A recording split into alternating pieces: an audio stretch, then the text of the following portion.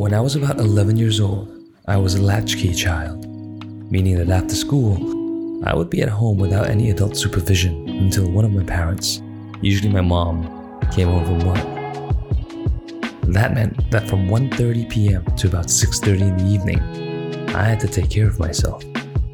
The daily routine included a shower, finishing homework, watching cartoons, and trying not to burn the house down. That last bit is important because at 11, I was not necessarily a good cook. In fact, even today, I could only really cook one dish: instant noodles. Which meant that most of the school year, that was all I ate for lunch, with the only difference being the flavors. Some days were curry, some days were asam laksa, some days were tom yum.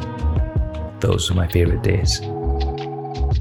Now this developed into a love-hate relationship where over the years I would go through periods of time where I would eat instant noodles on a very frequent basis, which would lead into a come down of sorts where I could not stand to look at them.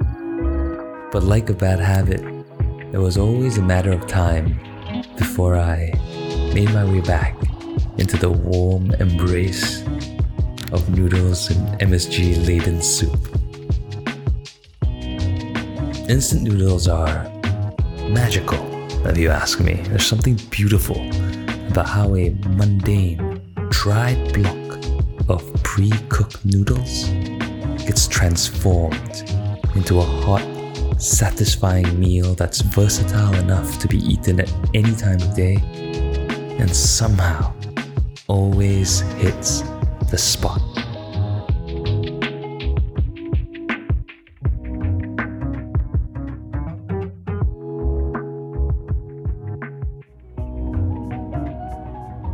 Now, over the years, I've had a lot of time to contemplate the instant noodle, and I've come to the conclusion that if there was one food that personified the ideal philosophy for life, it would be the humble instant noodle.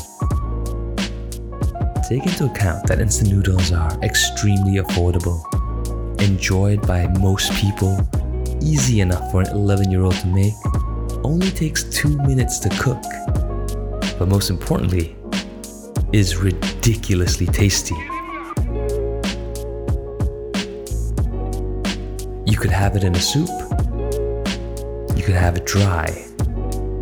It comes in a variety of flavors, some basic, like chicken or curry, some a little bit more exotic, like bone broth or prawn flavor.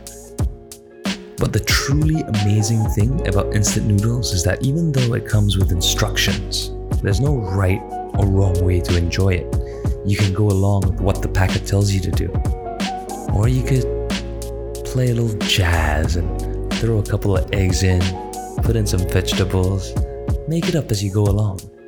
Heck, if you were feeling really adventurous, you could even eat the noodle block straight out of the packet, all dry and hard, which is probably the most hardcore move amongst instant noodle eaters.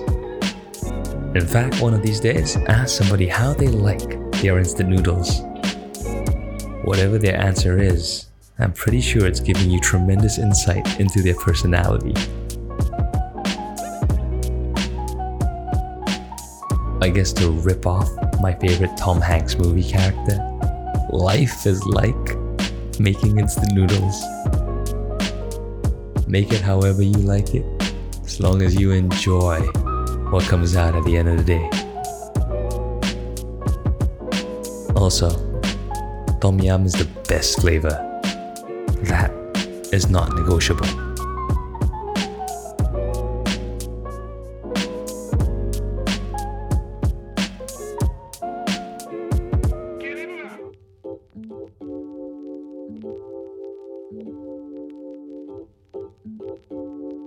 You've been listening to Mundane. My name is Jeremy Theo, and thanks for listening to our podcast about the mildly interesting adventures of everyday life. We hope to have you back again for future episodes. And until then, take care.